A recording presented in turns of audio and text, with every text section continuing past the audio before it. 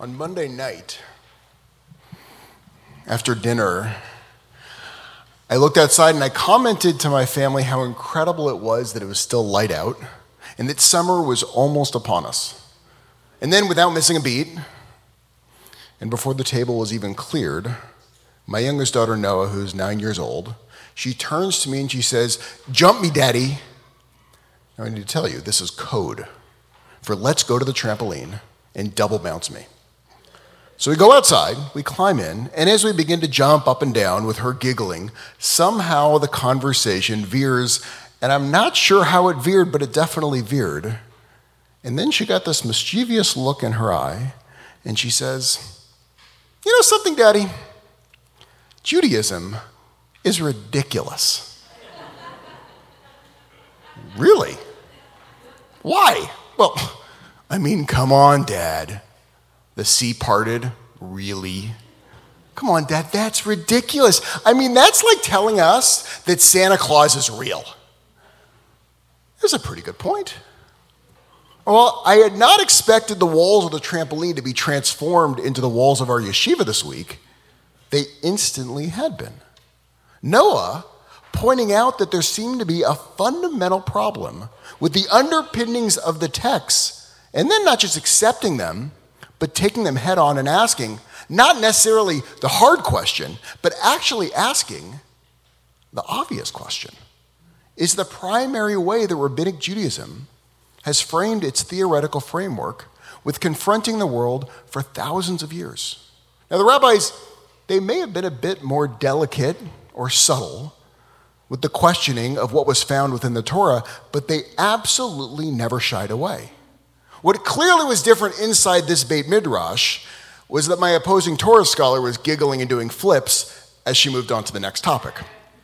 It was not exactly a classic scene that you see in a Beit Midrash, but it was at that point that my mind, it began to swirl, that this special moment had been handed to me. And it was not a new one for any parent when their child brain develops and begins to show those early hints of abstract thinking, where they begin deconstructing the world that just a few years ago they accepted as it was. This questioning, it's not new within Judaism. It's not like the rabbis of the past few thousand years that were not as skeptical or wrestled with the Torah in similar ways. One of the most common lines that you'll find in the Talmud when there is a clear problem with the text is, "There's not a problem here." Or when the argumentation, it seems dubious or it's difficult to understand, the rabbis, they begin their explanation with, "Lo kasha," it's not so difficult. Now, they're not doing this to avoid the topic of the inconsistency, but rather to draw our attention to it and then to engage with it. Now, one must remember that we are called the people of Israel. And we were called the people of Israel long before we were ever called a Jew. And the people of Israel, it literally means the people who wrestle with God. When it comes to the parting of the Red Sea, one can find rabbis turning these stories into metaphors in the Midrash. In Exodus Rabbah 21:10, the rabbis decide to take the ridiculous, as my daughter would describe it, to an even more grandiose place, to make sure that the reader understands that this is not meant to be taken literally, but rather, it's actually meant to be allegorical. They talk about reaching into the water and picking out apples or pomegranates to give to a crying boy who's hungry during the journey across the parted sea, to demonstrate that we lacked nothing in the midst of the wilderness. Now, they don't create the story of the farmer's market that suddenly appears within the parted water to convince you that it actually happened. What they're doing is that they're taking the absurd and then they're amplifying it to show you that reading this text on this literal level, you're just not going deep enough. And that truth is not meant to be found within the natural order of the universe, but in the meaning that we can derive from the reality in front of us. But I'd also argue that looking at the fantastical stories in the Torah and drawing metaphorical meaning out of them, it's actually the easy part. What's hard is when it's not fantastical story. What's hard is when there's no grand moments of God coming down in a cloud of fire or if we don't have seas parting, or the world being created in 6 days, or donkeys talking, or the earth opening up and swallowing people. In many ways, those moments are far easier to engage with because of the mythological nature of them. What's really hard is actually this week's Torah portion. I'm sorry. This week's Parsha Bahar. This week is about economic theory. This week is about doing a system reset to the entire economy. This week, we read that once every 50 years, there should be a Jubilee year, where there's a total reset of the economy and anything that has been loaned out is forgiven. The idea is first found right here in the Torah, but there are actually theorists today who bring up implementing the system. In 2011, in the midst of the national malaise of the 2008 recession, there was a push to consider a Jubilee year. In Forbes, there was a discussion of substantial debt restructuring and a haircut for bondholders, which had been raised by Barry Ritholtz and Chris Walden. Even renowned economist Stephen Roche of An American Economist, who serves the senior fellow at Yale University, called for a, quote, debt jubilee. And he said this while he was a non-executive chairman of Morgan Stanley Asia. The Torah proposes a system where if you bought a house just last year and you got a 30-year loan from the bank, and guess what? It's the Jubilee year. You wipe that debt clean and the bank does not collect any of the money, and then you get to keep the house. Now, even though some economists today, they see merit in this system, honestly, the rabbis, they don't. They would say, as in the words of my daughter, that it is absolutely ridiculous. Now, I'm not talking about the rabbis of today. I'm actually talking about the rabbis of the Talmud from 2,000 years ago. They thought this was ridiculous and completely untenable. Why? Well, if you were a bank, hypothetically, and you happen to just check your calendar and you see that that Jubilee year is coming in the next few years, would you lend anyone money? Now, with the Red Sea, I can talk metaphor, but when I get out to the economy, it's not going to help me anymore. If I follow this system exactly as prescribed by the Torah, it would destroy our economy. But the rabbis, they're stuck with the Torah and they can't change the text. So they had to engage with it in order for us to exist in a modern society while respecting that we are in relationship with the Torah.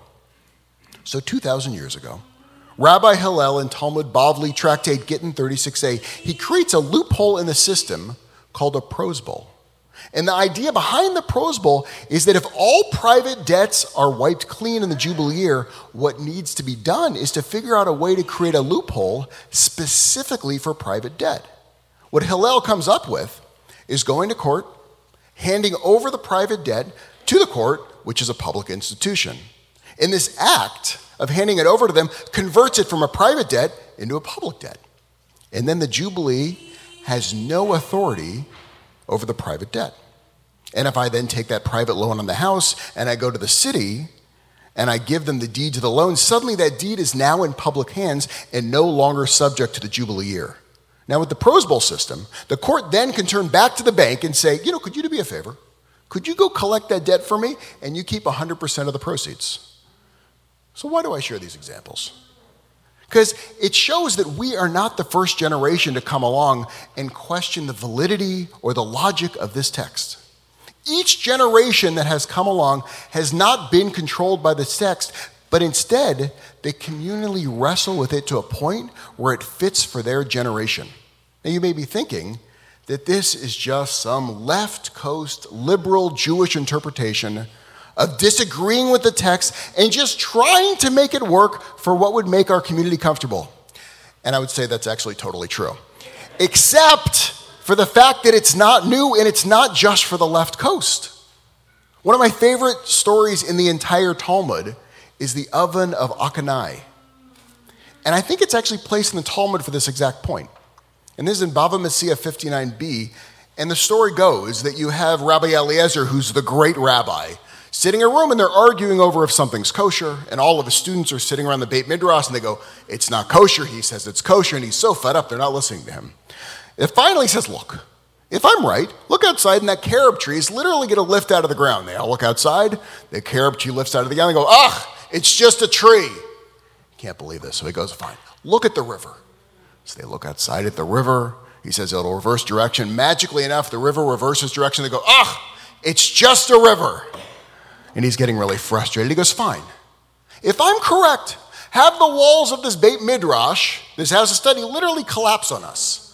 And they start to shake and they start to fall. And at that point, Rabbi Yehoshua, another student in there, stands up and he goes, no. You have nothing to do with this. It's among us. And the walls, they stop at a 45-degree angle. And they don't go back to kind of show the reader that there's a middle ground. Finally, the rabbi is so frustrated, Rabbi Eliezer, he says, listen, you know something? If I'm right, may a voice from heaven come down and say that I'm right. And at that moment, a big booming voice goes, the rabbi is right, it's kosher. And at this point, the students stand up and they say, shut up. And they quote the Torah, they go, it is no longer in heaven. And years later, they say that Elijah was up in heaven, and they said, well, how did God respond when they yelled at God? And they said, God laughed and said, my kids have beaten me, my kids have beaten me. What the rabbis do here is show that authority and understanding of our sacred text is determined from here on earth and in community. This Talmudic story, it's not about the biggest voice. It's not about the chief rabbi or about God. It's not even about the chutzpah that it takes to yell at God to say, "Butt out of our world." What it is about is that it takes a cacophony of our voices arguing, questioning, and pushing to find truth. We ask questions in Judaism, and sometimes in trampolines, not to be cute, but to expose the wisdom of the collective, to create an arena for vigorous and honest debate, to create an atmosphere where truth is sought among our engagement with each other, and not just because it was written somewhere thousands of years ago. What this does is that it takes a text that could just be dead and irrelevant, a text that which can seem completely ridiculous to some, and then it brings it roaring back to life as we push it, as we challenge it, as we try to find meaning in the ridiculous. We come from a tradition that goads us into challenging what is in front of us, that reminds us that if it cannot stand up to scrutiny, then it should not stand up. The challenge for all of us is that when parts of our tradition, they don't make sense, when we're confused or uncomfortable with what is happening in Israel, when parts of Judaism or the Jewish people can just seem ridiculous, it's incumbent upon us not to disengage, not to roll our eyes, but to lean in deeper to that Beit Midrash of our generation. To not only share what you see in the world, but then to open yourself up to hearing the cacophony of those people of Israel, of those people who wrestle with God. Shabbat Shalom.